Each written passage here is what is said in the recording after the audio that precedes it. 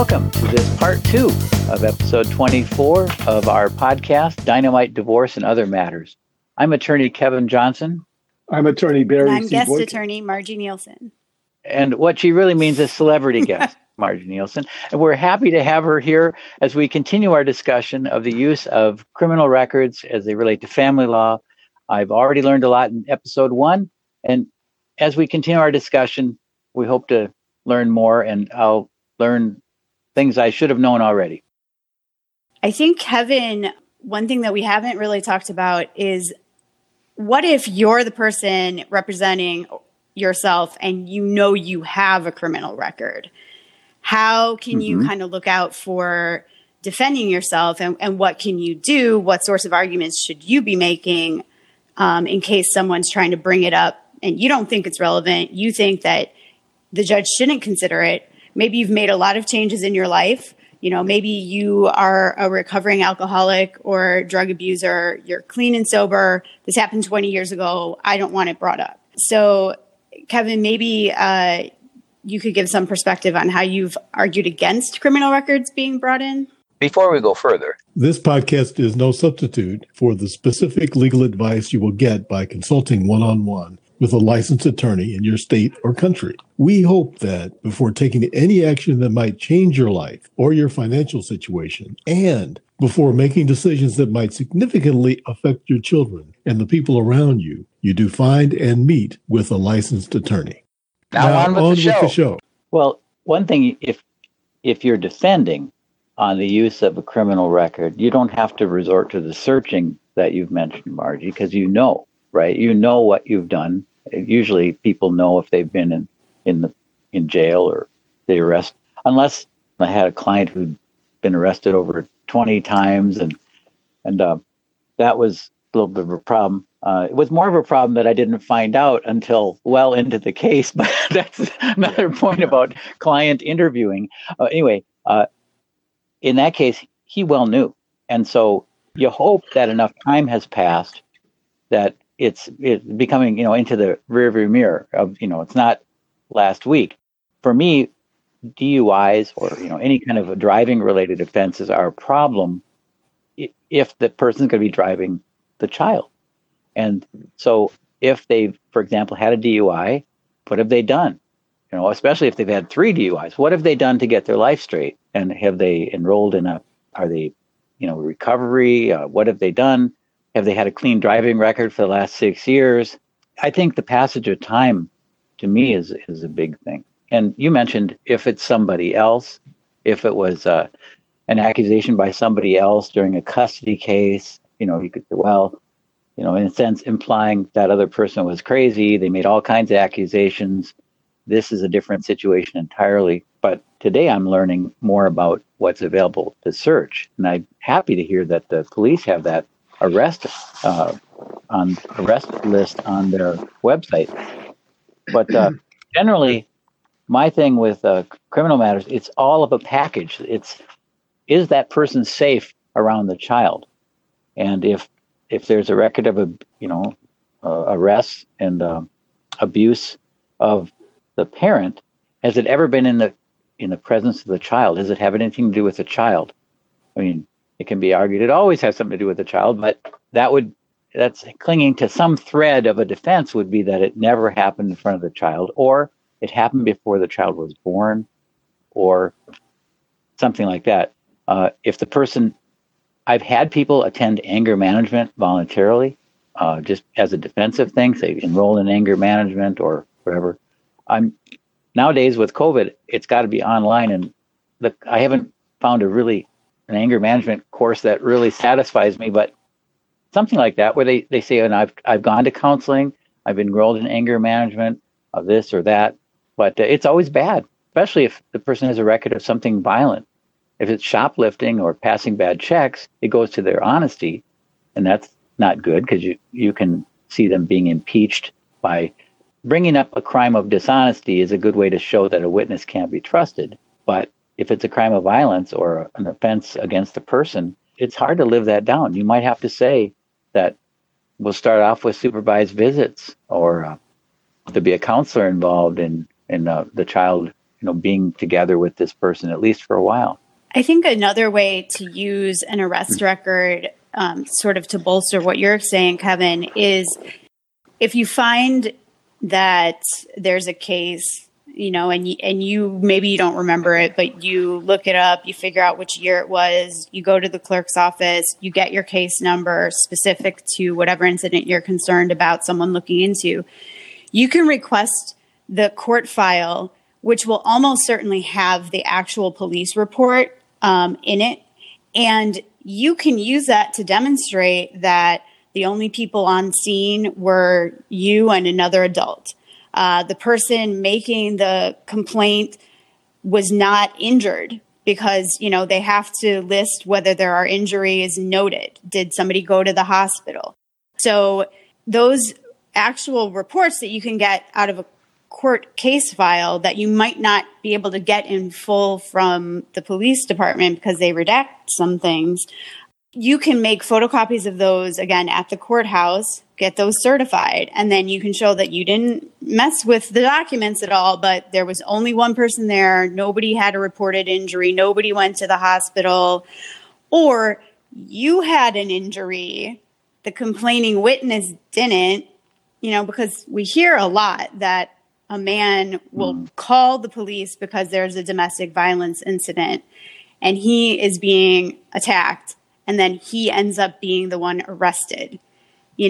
So like if that's a situation, that's one where you would want to go and, try to find the full police report so that you can demonstrate you had scratches or bruises or whatever. The other person did not have any injuries. There were no children present. So you can use it that way, but I agree it's always very defensive once you already have an arrest that you're trying to explain away. So you can also try to get it expunged or sealed, but that does take a while. It is something that now, especially because of delays related to COVID, it's probably going to take upwards of a year to get it completely off the records. And then if someone already had a copy of that record, they could still use it. So this is something to, bear in mind. Like if you are the victim of a crime and you think the other person might be trying to get it expunged or sealed, go get the record so that later, if it comes up again, which we would hope that it doesn't, but if it does come up again, as Barry said, sometimes much further down the line, somebody makes a threat that's similar to what happened before, you need to have a copy of your record. At the same time, if you have a past that you think might come up and now you have kids and now it's, something that you're worried about, definitely, talk to an attorney about whether there's something to do about the record. Maybe you could have it expunged. Maybe you could have it sealed. Maybe the record still comes in because somebody had an independent copy of it, but at least then you can say this criminal court judge who looked at my whole history decided that I was a person worthy of having my record expunged or sealed. And I think that would be another way to sort of counteract the evidence that's being presented against you. Margie, over the years, we've spoken about expungement and sealing of criminal records, often in the context of employment. Could they ever get a job? Would a minor conviction keep them from working? But I wondered if you're still actively doing expungement and sealing of records. Yes, I am actively helping people seek expungement and sealing. Unfortunately, especially in Chicago, as a result of the pandemic, there have been increased delays in having cases actually heard by the court. Just recently, the court has been working on procedures to begin bringing cases back up, but there is over a year of backlog at this point. So it's not a fast process, but yes, I am working with Ellen, my law partner, to assist with that. I know Greater Chicago Legal Clinic also has a program where they assist with expungement and sealing. But it's an area of law that has changed so much in the last few years, probably even since we had our last discussion. As it stands now, almost every case in Illinois is subject to sealing. There are very few exceptions, DUI, domestic battery being two notable ones for purpose of our conversation. Convictions for DUI and domestic battery or supervisions for DUI cannot be expunged or sealed. but almost every other type of case, including murder, can eventually be sealed in Illinois. So when I said that, somebody might try to change the history of their record, it's really a significant possibility. So establishing access to those court records and getting copies is very important if you are the person that's trying to preserve the record. And if you're the person that has started a new life and is looking to have a fresh, clean start in life, it's important to take advantage of the opportunities to have the access to those records greatly minimized. Kevin, we have had many discussions about the fact that it is very nearly impossible, if not actually impossible, to completely erase the record of an arrest or conviction. The internet is one reason. People maintaining, separate copies of a record is another reason. But it's still, I think, an important thing to take care of on either side of the issue. You just have to know where to start. And I'd say here that that's probably an important caveat, that the person, a non-attorney who is searching the internet, has to be aware that there are all these sites that glean information from public records, and for a fee, they'll say, okay, pay $20, pay $30, right, and we'll give you a background check. Do you want to know about your potential boyfriend's background? Pay us $50, we'll do a background check.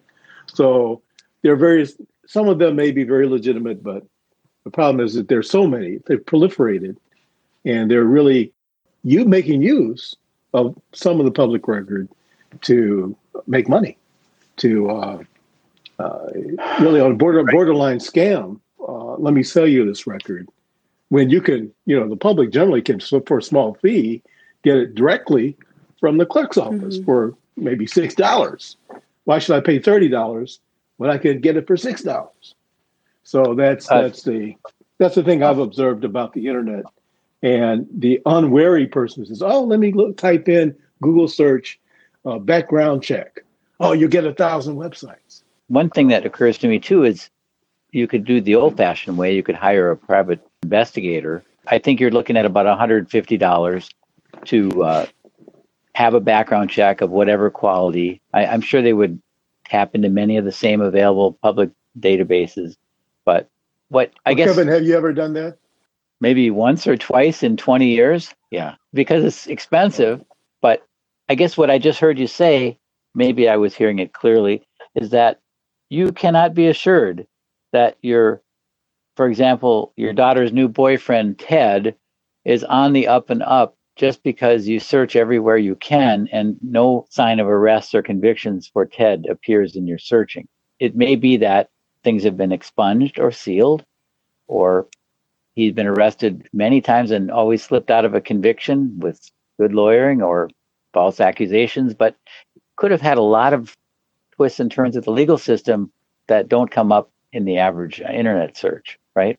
Is that what you're saying? Yeah. Did I get that right? Are you saying don't feel that you've got the full picture just because a quick internet search shows no record? Well, actually, that's the flip side of what I'm saying.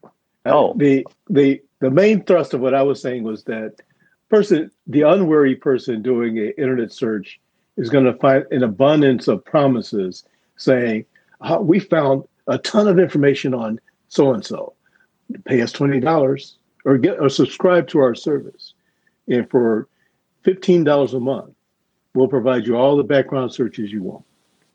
So in some of those websites, I don't criticize someone who's doing a legitimate business, like a detective, that's doing a little extra money. But I think some of these websites are a little dubious, in my view, that they're charging high prices for records that are available, not maybe so easily available, but I pay $20 when I get a record for $6. So I think that's a value. What we're talking about today is that we're saying, how do we get the official documents from the government source, as opposed to a third party who's maybe done a little bit of work, and then they're selling it over and over again for exorbitant prices. Right.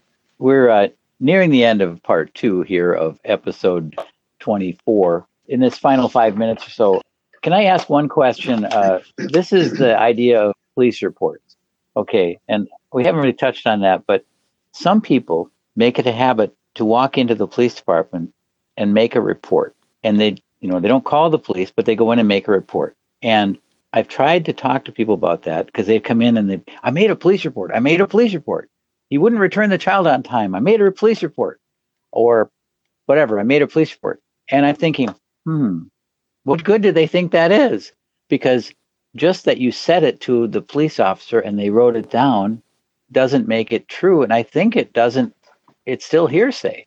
I think it still could be objected to because police report doesn't equal anything in the legal system. Am I right?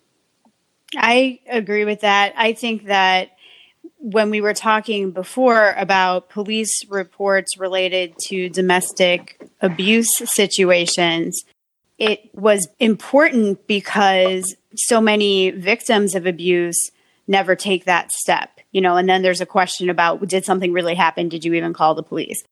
And then again, we talked about how police reports note physical facts, like whether there were injuries, whether there were other people present.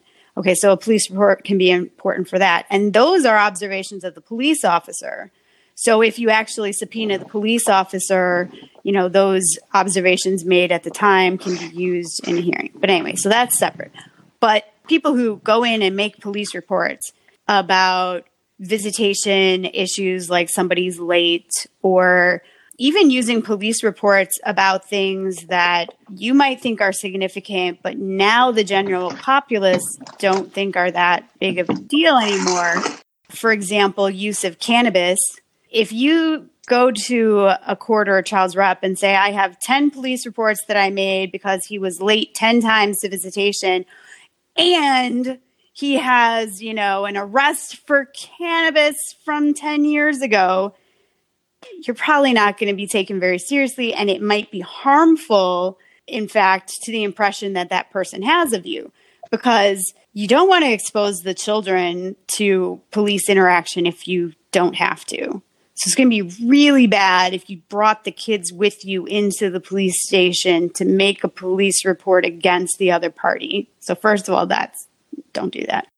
And second of all, if it looks like you're really nitpicking the other person and just trying to make them look bad, that almost never goes over well, So choose what you bring to the child's rep or the court's attention carefully. I advise people to try and avoid calling the police.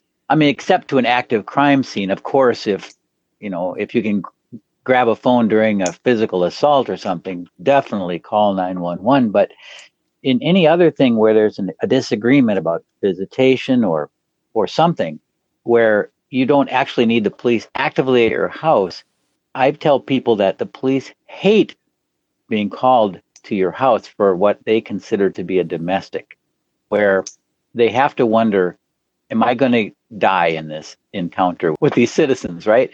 So I tell people, maybe correct me if I'm wrong, but I've been telling people to go and let the police know that there's a problem brewing at your house. So, for example, my boyfriend moved out. I don't trust him.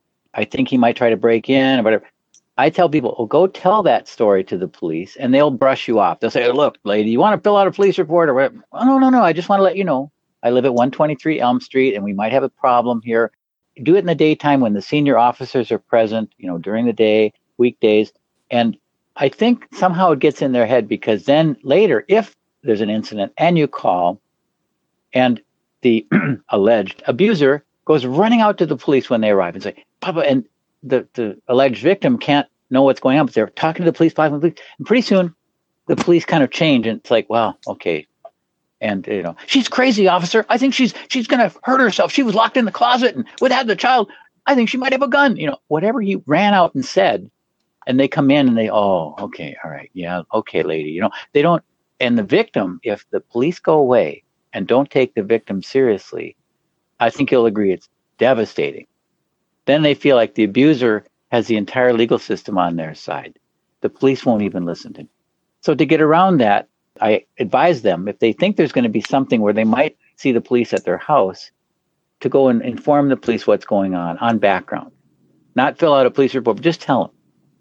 And it's, let them know, which I think the police kind of appreciate. Then if they're called and the offending party, alleged abuser, goes out, running out and tries to get a first word in about the story, is they've already got the story at 123 Elm Street, apartment 10.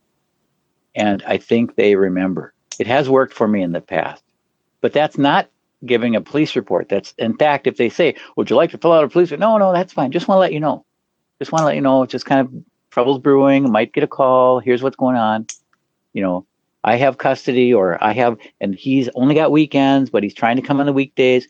Whatever is coming up, they get a little background. Is that wild, or does that make sense? Barry, what do you think? Well, I haven't encountered it in quite that manner. I do encounter that kind of a situation in, I think both parties make some effort to control the narrative. In other words, what's really happening, what did happen. And so sometimes there's a preemptive move on the part of either party to get to the police first, sometimes before an incident, sometimes during an incident. And maybe both are calling the police at the same moment. Yes. Also, sometimes the police are called by a third party. It could be a friend, or it could be a neighbor, or some family member that says, okay, they're fighting. I'm concerned. Someone's going to get hurt. 911, please, but somebody better come. So I take it on a case-by-case basis. I guess my general advice to clients is that if you have a fear for your safety, course number one is that you have a basis for calling 911.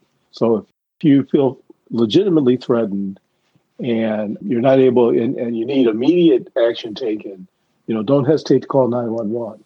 Don't call me at first, because I'm not going to come right away.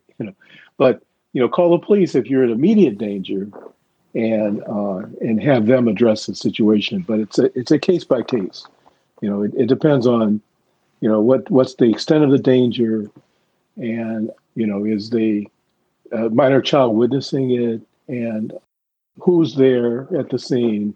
Is there some way that you can make yourself safe? I did have a case fairly recently where the mother of a child was attacked by her ex-boyfriend's new girlfriend, and then he joined in the battle, and so they're both punching her, and this is in front of the little girl. So someone calls the police, and the police come. So it's a matter of, again, sorting it out. What really happened in this jumbled mass of, who struck the first blow, who's the most seriously injured out of that fracas. But those are the calls that it's hard to get those calls, but those calls do come in. Yeah. I'm absolutely on it with immediate danger. In no way would I discourage anyone from calling 911 for an immediate danger. And what you describe is trouble brewing, especially if her ex-boyfriend, Bruce, now has his new girlfriend, Amber, and Amber has been texting up a storm or threatening or, acting like a real poop, to use the legal term. And it looks like something might be brewing. Maybe he brings her in the car for pickup of the child, and she's giving the mom the finger, or, she thinks this woman is trouble. That, for me, would be grounds to go to the local police in the daytime, in the weekdays, and have a chat with them and say, there's trouble brewing. Just want to let you know how it might come at you. You might get a call. He's got a new girlfriend. Hopefully nothing will happen, but here's all the players at 123 Elm Street, apartment 10, just so you know. And I think, although I don't have anybody saying, I've never heard that be a bad thing, that, give the police the background, but don't fill out any paperwork. Don't bother. That's my thought. But yes, call 911 for immediate danger. Well, we're coming to the end of part 2. Any final summary, Margie? Would you like to? I just wanted to say that we talked about reasons that an arrest record might not be able to be used. Maybe because there's no conviction. Maybe somebody says it's hearsay. Maybe you can't get a proper copy of it. I don't want anyone who is listening to this who is a victim of abuse or of a crime to think that because they couldn't get the record, or they think they have the record, but the judge won't let them show the record to the court. I don't want anyone to think that that means that they can't testify about their own experience. These are two different things. What you suffered during that incident is a completely different thing than the piece of paper that a police officer created and whether that police officer's paperwork can come into your court case. So if you tried to say, I called the police and here's the arrest report, and the judge says, no, I can't take arrest reports, that's hearsay, don't just stop. Don't think that that means you can't say what happened. You have to just take a moment, take a deep breath, because that'll be upsetting, but take a deep breath and say, okay, well, on May 1st, 2019, what happened was, and so, and then tell the story. Don't get knocked off of your plan and just think that you now can't say anything about that incident, because that's not what the judge means. The judge just means, I can't look at that piece of paper you're trying to hand me. That's a piece of encouragement, that your own experience delivered in a smooth way. Maybe we talked about this in a previous episode, Barry, having a structure to your presentation, but it might be chronological. You might have already made yourself a list of dates when things happened and come through it, I met him we met at the laundromat on July 1st, 2008. We dated for a while, then he moved in 2012. That sort of chronology. Then this, then that. Then I was pregnant. I had my first with him. That helps build a story. And then things became violent. Or then we got into an argument. Or he lost his job and came home drunk. It helps to kind of, I think, lead the judge through and have a structure. Well, thank you, Margie, for being our first guest on our podcast. And sorry, Barry, I asked Margie if she had any closing words, but is there anything else that we should add? I think that about wraps it up. I'm attorney Kevin Johnson. I'm attorney Barry C. And I'm guest attorney Margie Nielsen. And we'll see you on our next episode. Thank you very much.